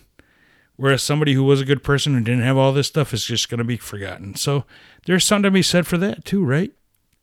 I look at things differently. This is a conversation that can go on for a long time. Right. I don't know. I think if in death, and I don't know what happens in death. I don't know if Kate Blood is somewhere where she knows what's going on or not. I don't know. But if it is, and that would be me, 100 years after I died and people were telling stories of me murdering my children with an axe, I couldn't hack that. Right. I would rather not be remembered at all. But for the most part, we think after we're dead, it doesn't matter. Well, I don't. We just did a whole 3 hours of it not. So maybe she's turning in her grave. But on the other hand, people are still talking about her and hopefully researching her and finding out all these great things that were said about her in newspapers that made it proof that she was a good person. Well, maybe I found out she was a good person because of this, and I think that's part of our goal too, is to end those. It's my goal, is to end. It's my goal too. That garbage legends about her that were made up by teenagers 40 years ago. But my point is, that does not need to be her legacy. Maybe the point that everybody is looking up these legends that are not true. They're gonna find out the truth. That's not going to happen to me. So maybe it's good. Her legend is going to live on, and they're going to find out the truth because they're going to look it up. And we live in a day and age where you can look that up. Whereas me, someone who doesn't have that kind of history is just going to be lost. To some degree, I don't think it's the worst thing in the world. So moving on to Fairlawn Mansion, which has an interesting history to it. Certainly the man that built that house deserves a little more scrutiny. Bails on his first family and children with another woman. That woman inexplicably winds up dead, and he winds up marrying a much younger housekeeper. And then he lives out his life with her. So, there's a pattern there of him leaving people. But, it turned out he lived out a well-rounded life. He's very well regarded today, even in death. His house is now a museum. It's very well thought of. It's well taken care of. And the history of the house does have some aspects to it that could lead to valid hauntings. People visit that house today. It's a museum. Lots of people say that they see things in that house that are not of the living. So I've never been there. I do tend to believe that that is a legit haunted house and probably deserves to be on this list. And it does call out to the fact that even as a living being, he wasn't necessarily the best human being ever, but his life had interest. He had things going on in his life, and that's kind of part of where the paranormal comes from. So while he wasn't necessarily the greatest man, the history leads to the paranormal. And it's more believable that way because some of the things he did weren't necessarily the best, and that's where all that stuff comes from. So a lot of this stuff becomes more believable depending on the history of the person that was involved in this particular environment that we're talking about. So it makes sense. Number 4, we talked about the Walker House in Mineral Point. Very cool building. A lot of various stories going on with that throughout the decades of that being haunted. That also has a well-rounded history to it. You know, parts of that building were built in 1836, so we have many, many decades of energies being imprinted in the rock in that building. We have, the story of William Caffey being executed outside of its doors, even though it was a little further away than what is purported at. But, the stories of that, again, many, many claims of hauntings over decades in that house. The owners today dismiss it. They don't want to talk about it at all. That is certainly their right. But I would believe that I've been to this place. I've been outside of it. I did do an investigation outside of the building, caught some interesting things. I would believe that this house is a valid haunting and deserves to be on this list as well. Yeah, and risk history behind it. What about Sheboygan County Comprehensive Healthcare Center? Yeah, Sheboygan County, which I believe was number 8 on this list. Again, anytime you're dealing with a building like that, where you have decades of mental health negative energy being spent out there. I mean, this is people that have definite mental issues going on, supposedly, especially back then. I mean, psychology wasn't dealt with the way it is now. So, and I don't know that in somebody that works in mental health, I don't know that being mentally ill or being a quote unquote lunatic asylum makes you any more valid of a place than any other than the kind of the stigma that it gets. Right. Again, that was a healthcare facility for 70 years. Thousands of people died there. There was a lot of sadness there. There's no doubt, I've never been there, no doubt in my mind that place does have energy manifesting in it today. I think it's been caught by numerous investigators. Craig Naring, who we talked about a number of times on this show, conducts tours there, paranormal tours there, and public ghost hunts. It's been on a lot of the TV shows, and there's a reason for that. But again, as I said when we talked about it, I think it's more well known, not necessarily for being haunted, but for being a former, quote, lunatic asylum, unquote, that offers. Well, and a lot of those places, because of the individuals that are held there, and people with mental health issues are a target for these kinds of stories. Sure. Because they come from a place they're haunted themselves, is essentially what it comes down to.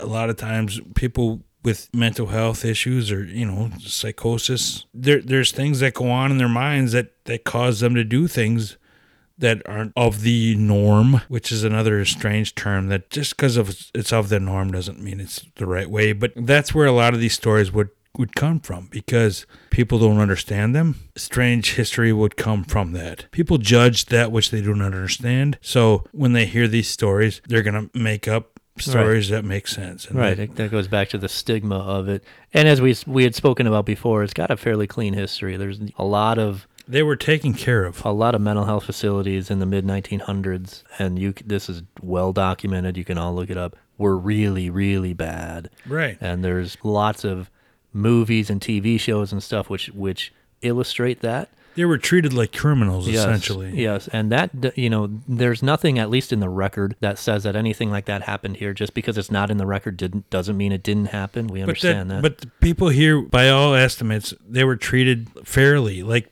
regular people that just had problems that we didn't necessarily understand, and that's how it should be. It seems to be, yeah. But again, back to your original question. Because of the facility that it was and because it is so well known and so popular now in pop culture, it certainly deserves to be on the list of the top 10 most haunted places. That's what makes it intriguing to most people when it comes to this stuff.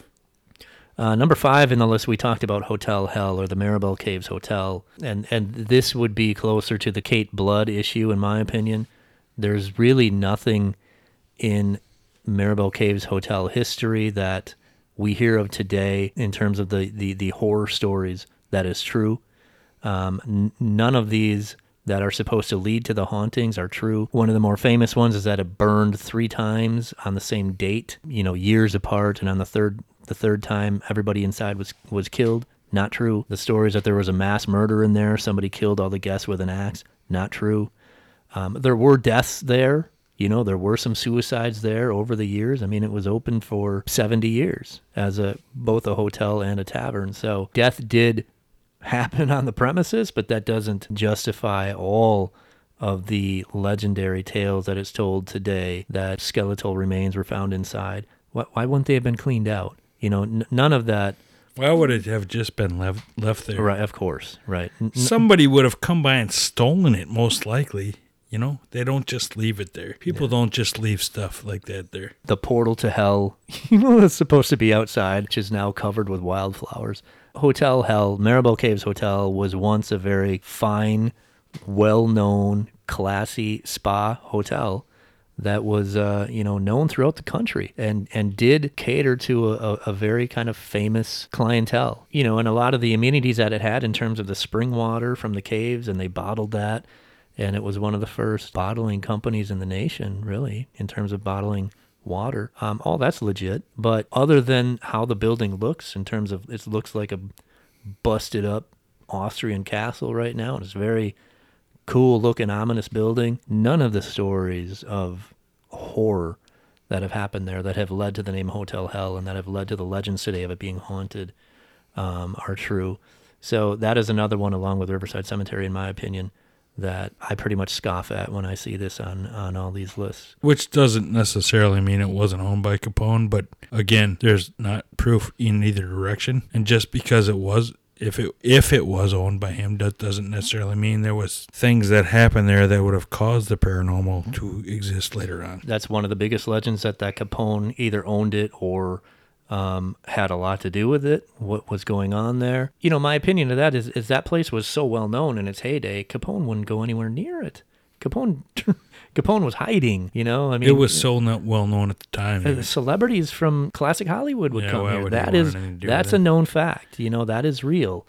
So, unless you want to, as they say, you hide in plain sight, right? I guess. I mean, maybe that was, but I don't think that's how he worked. So that makes sense. I think that Capone connection comes from the bottling aspect of that building.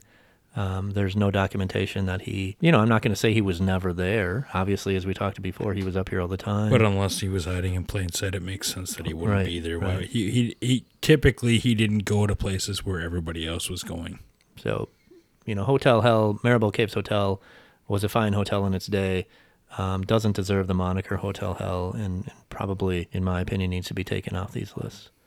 Number 6, we talked about the Pfister Hotel. Definitely should be on this list, right? I mean, it's I've read. Yeah. It's so well known to be haunted by people who you don't normally hear telling haunted stories. Professional athletes and being scared of ghosts and stuff. You don't think that they would normally talk about guys that. who don't. They don't want to admit they have these situations because these are macho men who don't want to admit that they've been scared to the point where they're sleeping with a gun or whatever, So I would assume there is some validity to these stories. I have never stayed at the Pfister. I've been inside of it.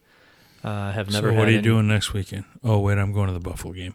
The weekend after that, you want to go? It's like $400 a night. Wow. So if it's on you, I'm all for it. It can be on me. I'm not paying for it. But sponsors. I think that this, as well known as this place is, and as well known to be haunted as this place is, definitely think it deserves to be on this list.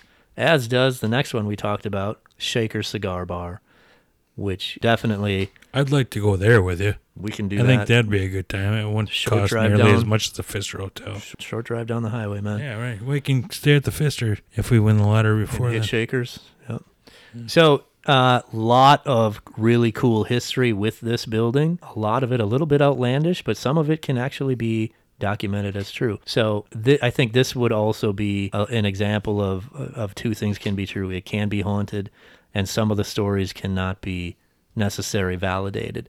But again, really cool history with this building. No question in my mind that it is haunted. I have been there. I have not experienced anything there, but certainly something that we could dive into in the future to validate some of that. But Shaker Cigar Bar, if you get a chance, if you're in Milwaukee, if you ever go to Milwaukee, hit this bar up. I think you'll have a good time, whether you meet Elizabeth or not, right? Whether you meet Molly or not, go to Shaker Cigar Bar. Yeah, they're not real anymore anyway. But from what Scott has said, they embrace the history, so it sounds like just a cool place anyway. They do quite a bit with it, right? They pump it quite a bit.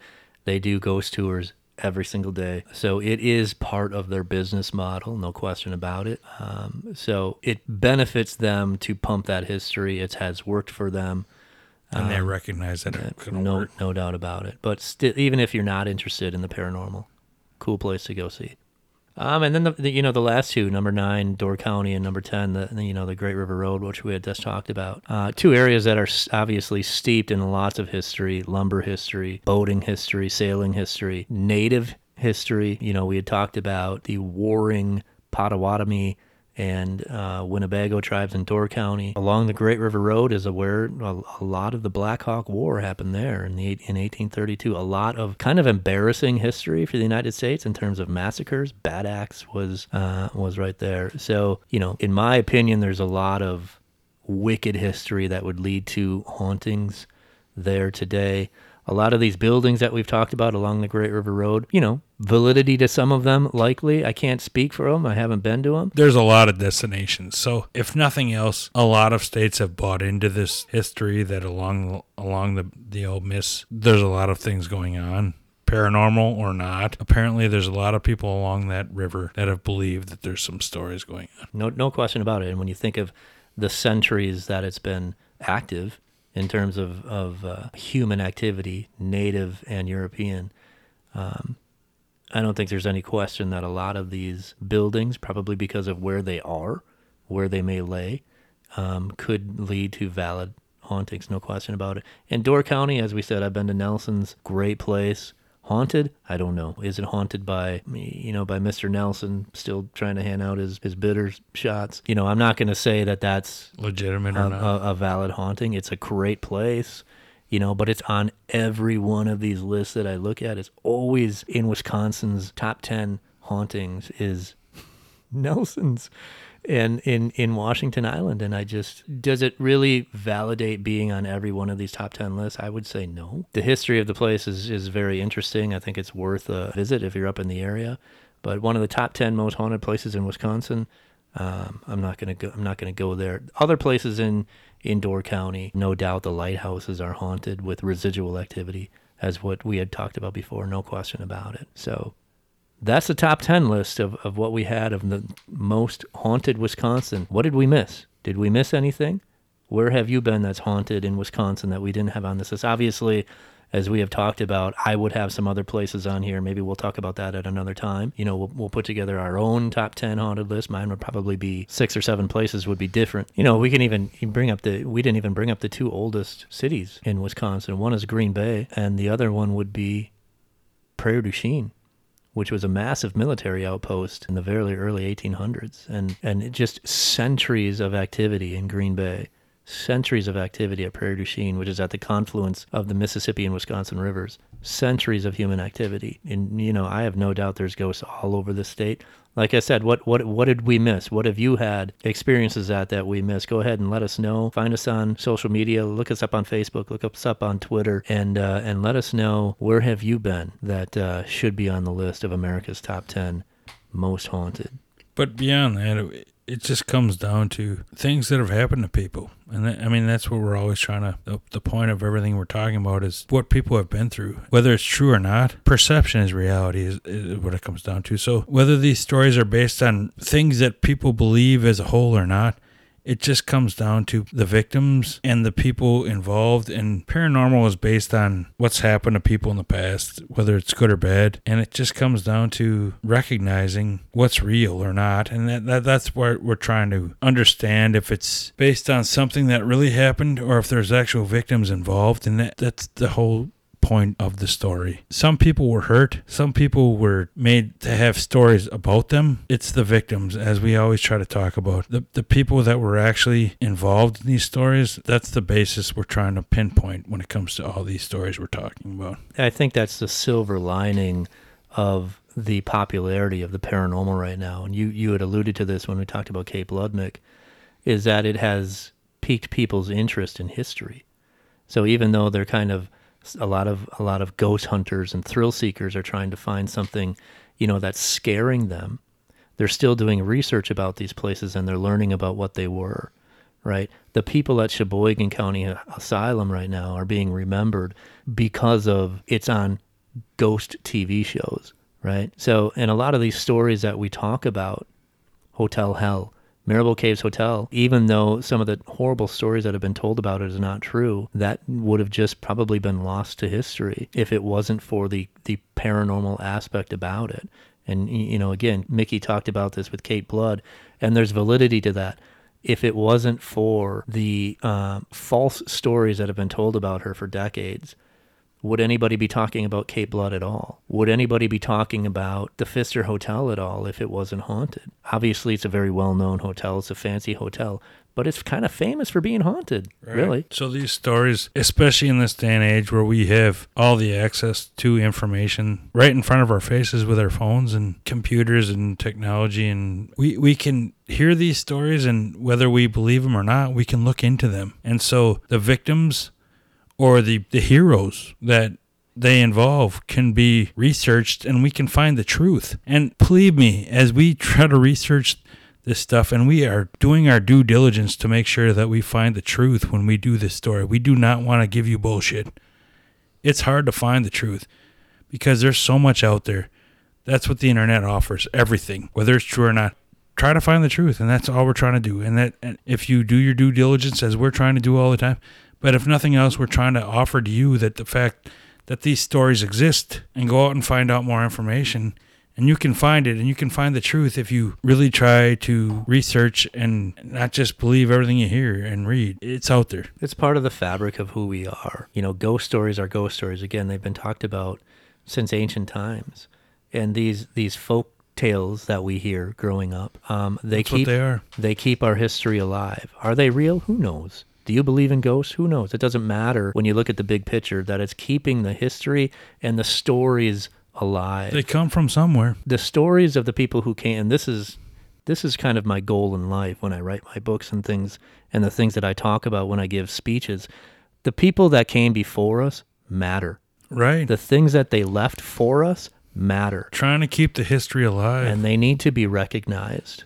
And if it takes a goofy kind of stupid ghost story to keep their name alive, maybe that's what it takes. But again, we need to embrace our history. One of the unique states in the most unique nation on God's green earth ever is right here in Wisconsin. Our history is as unique as it gets. And when we tell these ghost stories, not we, but when we collectively tell ghost stories, we're talking about our heritage. We're talking about our history. Any story, not just ghost stories. So we all need to do our due diligence to make sure that we know the truth about them so we can continue the history that goes along with them.